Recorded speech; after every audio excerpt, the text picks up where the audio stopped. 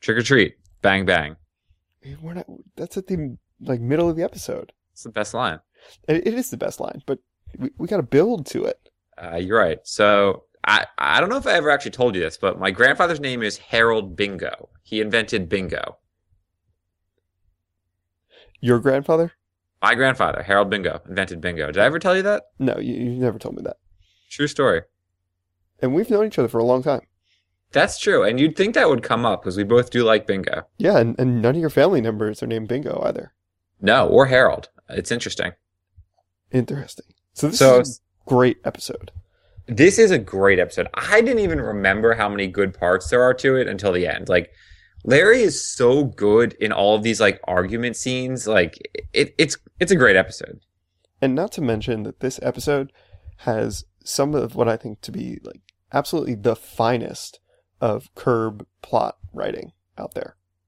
And yeah, it is a good plot. Not only is it good, like actually, like Larry basically wins in this episode. Like Larry wins, and the plot just like weaves itself so almost like masterfully throughout. Yeah, this you episode. really like those when everything intertwines and like there's a reason for everything and it comes back. Like everything in this episode makes sense. They do call outs to what's going to happen later in the episode. They even explain very, very small things. It's just a great episode. It is. So okay, so let's get started. At dinner, Harold Bingo. It's a great line. It's great. I actually really like Cheryl and Cliff Cobb's conversation that they're having about the Amazon. I was trying to find amusement in that and didn't think it was that good. Just what he's saying, like, it's really beautiful, particularly west of the river, up north a little bit. I do remember that. I did like that line. The Amazon like, is 3,500 miles long. Like, yeah, just go to the west side and you're fine. The west side is the best of the Amazon. Yeah, no, that was good. I mean, I like Larry's delivery of the. So we should have sex sometime, also. Yeah, I guess it's like the beginning of the theme of Larry's going to cheat on Cheryl, which pervades the series for a long time. Does it? It's a big plot point in season 4. That's not cheating, though. That's. It's with permission. That's permissible cheating. Okay. All right. Anyway, so dinner scene was good. When he's whistling Wagner, I mean that's a great argument with that guy. Yeah. It turns out Larry's a great whistler. Yeah, he actually he whistles a fair amount in other episodes too, I think. But he's very good. He is good. I actually took note of that also. He's right on pitch. He's on tune. He's good. But this argument is great. You're right. Larry's got some great lines in it. Best line of the argument is, "Do you want to check my penis?" Yeah, best line by far. Are you a Jew? Do you want to check my penis? And then he's just yelling like, "You sir win $100." Yeah, it's great. Like you can tell. I think it's all improvised and like it's great because Larry's not even listening to the other guy. Like you just like he's just going off and like insulting him and making fun of him. And I mean his whole body language is great. Like that's him at his best. Yeah. And so I don't know if you noticed, but right after when Cliff Cobb comes over, he says to Larry, "Oh yeah, that guy, he lives a few blocks away from you." Yeah. Which is a really nice way of explaining how Larry would just be randomly driving by his house. Of course I noticed. Of course you think that's a great little, like smart writing on their part. No, that is and one more besides the check my penis.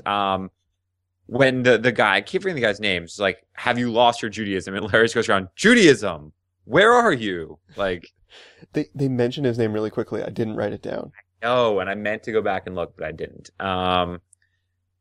Anyway, so after that, Larry going into work, Antoinette is on the phone again.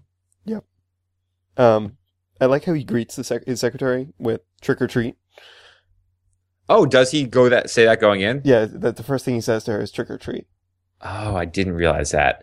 But one thing that I did catch, which makes me happy, which I don't think is a coincidence, I think I mentioned this before, is when she says the Cobb salad was invented by Bob Cobb. Now, do you know where the name Bob Cobb comes up in Larry David's previous work? Off the top of my head, no, I don't. Bob Cobb is the name of the maestro in Seinfeld who dates Elaine and insists on being called maestro, even though he conducts like the Queen's Philharmonic Cinema or some symphony. Interesting. Good catch. So is that a coincidence? I don't know. Two Bob Cobbs? It's kind of a funny name, Bob Cobb. It's a good name. I can't imagine it's a coincidence. Okay, I agree. So I didn't have anything else until the trick or treat scene. Let's see. One more. I really like when Antoinette is telling him that she found out this research. I really like the contrast between Larry's like utter excitement at this, like it's the best news he's gotten all day, and Antoinette just like can't care less about this like stupid. She does not understand like why this is her job. I don't think, but it's hilarious. Every time Larry gives her like stupid assignments, like she gives really funny reactions. Like there's one scene later on when like he asks her to get mints for his car, and it's pretty funny. Yeah. Yeah. No, that's great news for him. I mean, nothing's going to make him happier than bringing that back up later. Not at all. So then we come to probably the best scene in the episode. The trick or treat scene. Yes. Although I don't think the scene with the girls is as good as the scene with the cops the next morning. No. I mean, the girls are just like indifferent. They're just like bratty teenagers. No, they're bratty teenagers, and Larry's responses are good. And I mean, my favorite line is they say like, "It's Halloween. You're supposed to give us candy." He said, "That doesn't mean you're entitled to go to people's homes and bilk them out of candy. Like that's exactly what you're entitled to do on Halloween." Yes. Like it's exactly what you're entitled to do.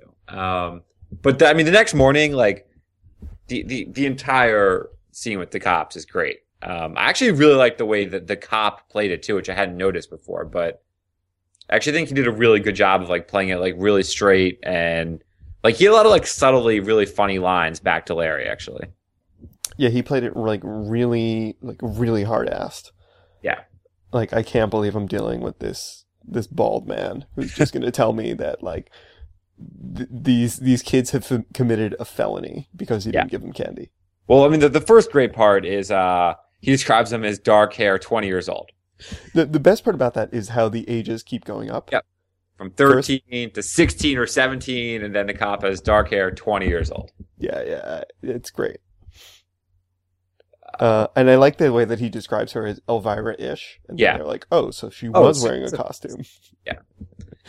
And then obviously when he's talking about hate crimes and the black cops, like, look, I'm bald. I'm not offended by that. Sir, we don't actually consider you part of the bald community. We're a sect. Classic curb line. Yeah. We're a sect. You shave your head to be fashionable. We don't consider you part of our bald community. Yeah. And then the best line is, was there a threat? Yeah. I completely misread that was my next note because that's by far the best line. Yeah. No treat. Was there a threat? Trick. It's a threat. No threat, yeah. Except a trick. Trick or treat. No treat, trick. And he just points at him. Trick. Great point. Trick or treat. Bang, bang. Like that line, that's one of my favorite Larry lines ever.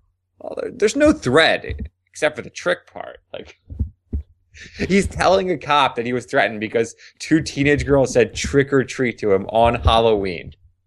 Like, add that up. Yeah, he has, like, he's Larry David. He has to justify it somehow.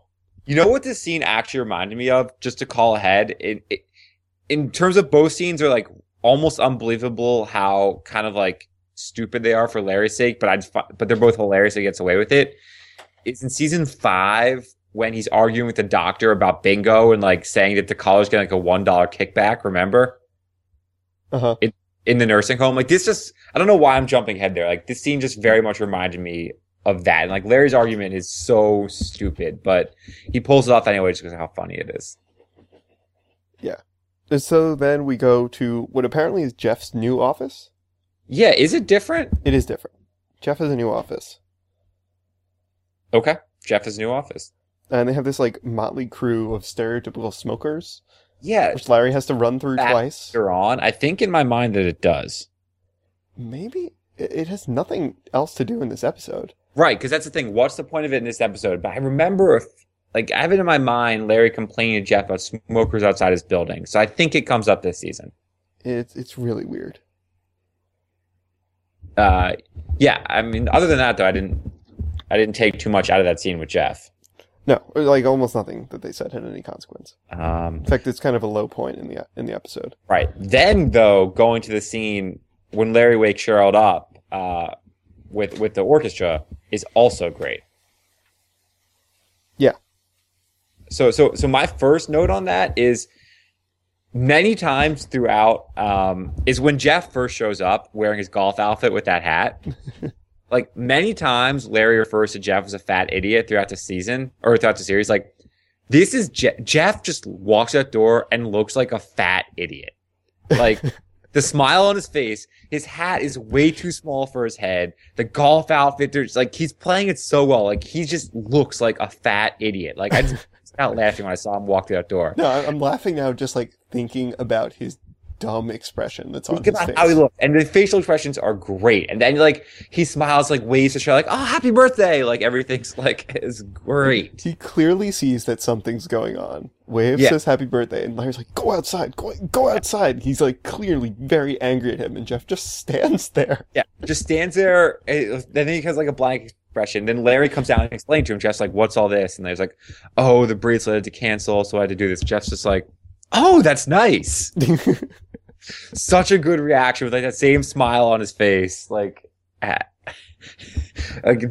actually one of like my.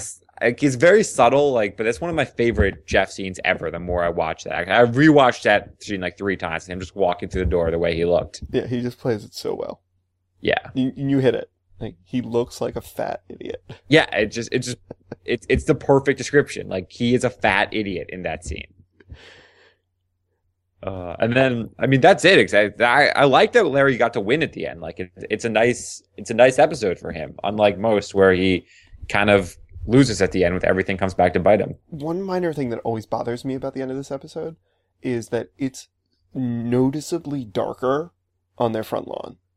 Oh yeah, it's nighttime. It's nighttime. Like, did Larry do that first? Like, I don't understand. Did Larry do that first? Is that just like bad cinematography, bad shot placement?